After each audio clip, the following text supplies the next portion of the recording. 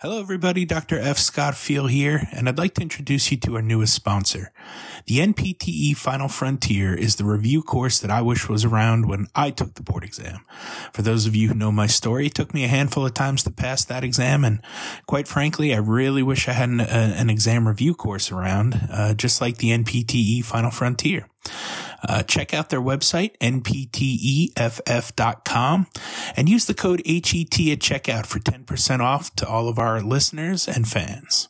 Well, got a couple more questions for you guys, and then I want to be respectful of your time. But the first question I have then is, what do you guys see coming down the pipeline in the future for curriculum-based education? Gammon, let's start with you. I'd love to hear what your big vision is or your thoughts when it comes to competency-based education. Well, I think these are probably a long way off, but it's all right. Pipe dreams. Let's hear them. But one would be more standardization across programs. So if we could come to the point where we've agreed upon domains and we know that every graduate coming out of every program is competent in these domains, I think that would go a long way toward having a more solid professional identity, which not only benefits us internally within the profession, but also our ability to convey to the public and stakeholders what it is that we do, and to have more consistency in what we do and the way that people are trained. So I think that's a really important potential outcome. But again, it'll take a long time and a lot of energy and consensus building to get to that point. Another thing that I think, again, is a ways off, but could be a real benefit is being able to offer time variable education. So if you could build in the ability to test out on something that you're already competent in and not spend the time in the curriculum rehashing that could, if the logistics could be worked out, provide time savings, financial savings, and start to address issues around student debt and return on investment within the profession. Yeah, I love that. Stephen, how about you? What do you see coming in the future here? What's your big pipe dreams? Well, I agree with the time variability. I think if we could, get structures in place and start to move this way, that there's a chance there to allow, and that would also allow us to bring in the sort of the post-professional continuum.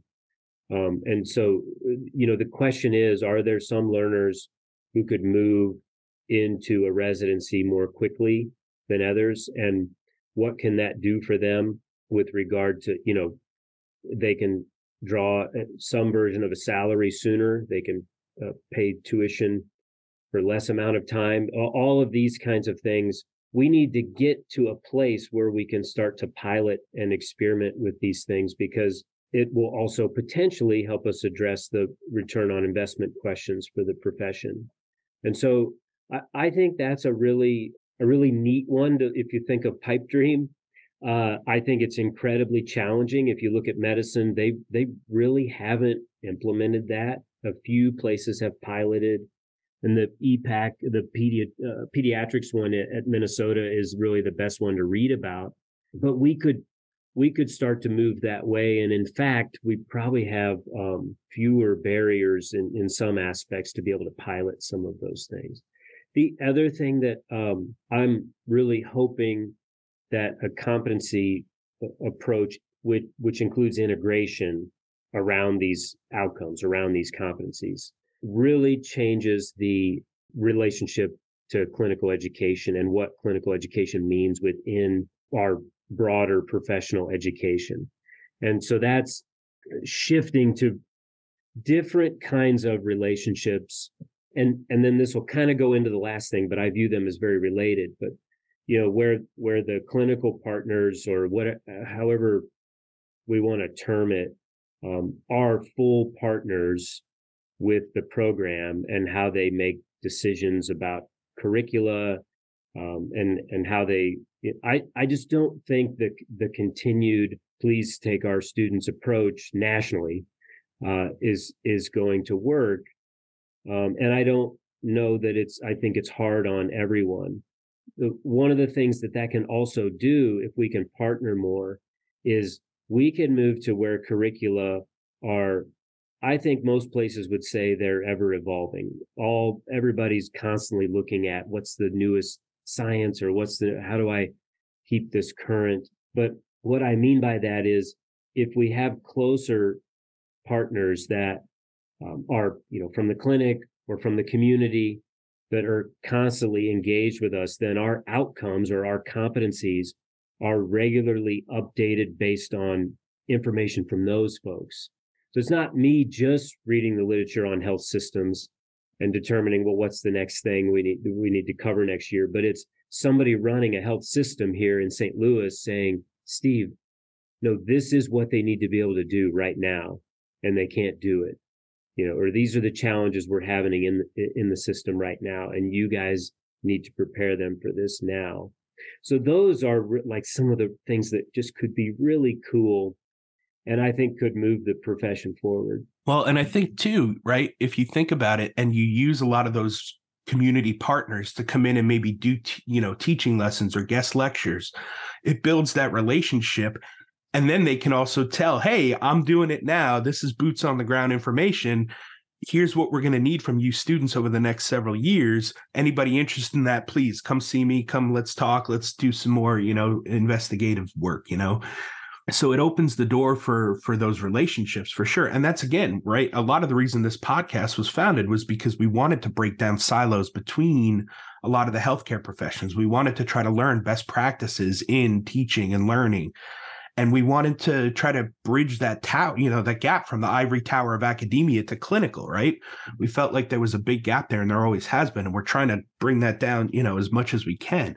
And some of these options here allow us to do some of that stuff. So it's definitely a pretty neat option looking forward. I've got one more quick question for you guys, and then we'll finish up with the big question.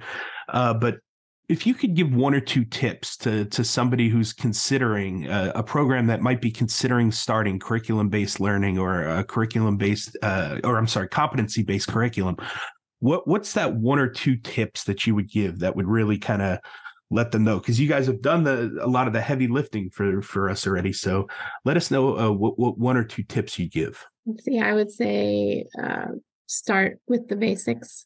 So when we started, we didn't even have the lingo of competency-based education in our knowledge base. So, starting really simple, I think, and then building over time and taking it one step at a time. I love it. Start with the basics. Got to have basics down before you can do anything. The fundamentals have to be there in baseball, right? Good fundamentals. That's how you start. That's right. I think, really spending some time with, as a program, what you want to do and why, and really thinking about what do we think the future needs are of our patients. So start there, and that's where we started, which is what's the future here, and so what are the needs of our patients, and then what does the future physical therapist look like to meet those needs? So you start there. And, for lots of programs, I've talked to so many now, and you've got all these great programs, and they're doing really neat things already, and they're in a good place. So a lot of the times the question is, well, why should we do anything? What's broken? And that's not the question. The question is, you're already great. You're in a good spot, and you've got these really smart people around you. What do you want to do to move things forward?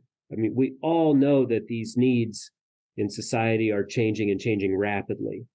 And so I think that's the big thing to start with, because then you have these goals that are kind of bigger than the program. They're kind of bigger than the individual faculty. And then those are the things that are motivating when it's hard. Like when we were last year, when we were about to launch year one, and you're having days like, oh my gosh, like, this is so much work. If you can go back to those bigger things, then I think it's more sustainable. If you're doing it just because, it seems like people are doing CBE, we should do it. It won't sustain. You won't be able to sustain it. So there's that. And then there is, once you have that, work at the pace that works for your program, your situation. We pilot things, do small things first. And one of the things that I think really helps is having a lot of small wins. There are things you can celebrate. And we couldn't do that when COVID first hit. That was hard for us. We couldn't do some of these little wins and little celebrations. And, it is what it is. We worked through it, but set those up too. Those would be my biggest. Get the big why, and then move at the pace that you want to move at to keep everybody going. Yeah.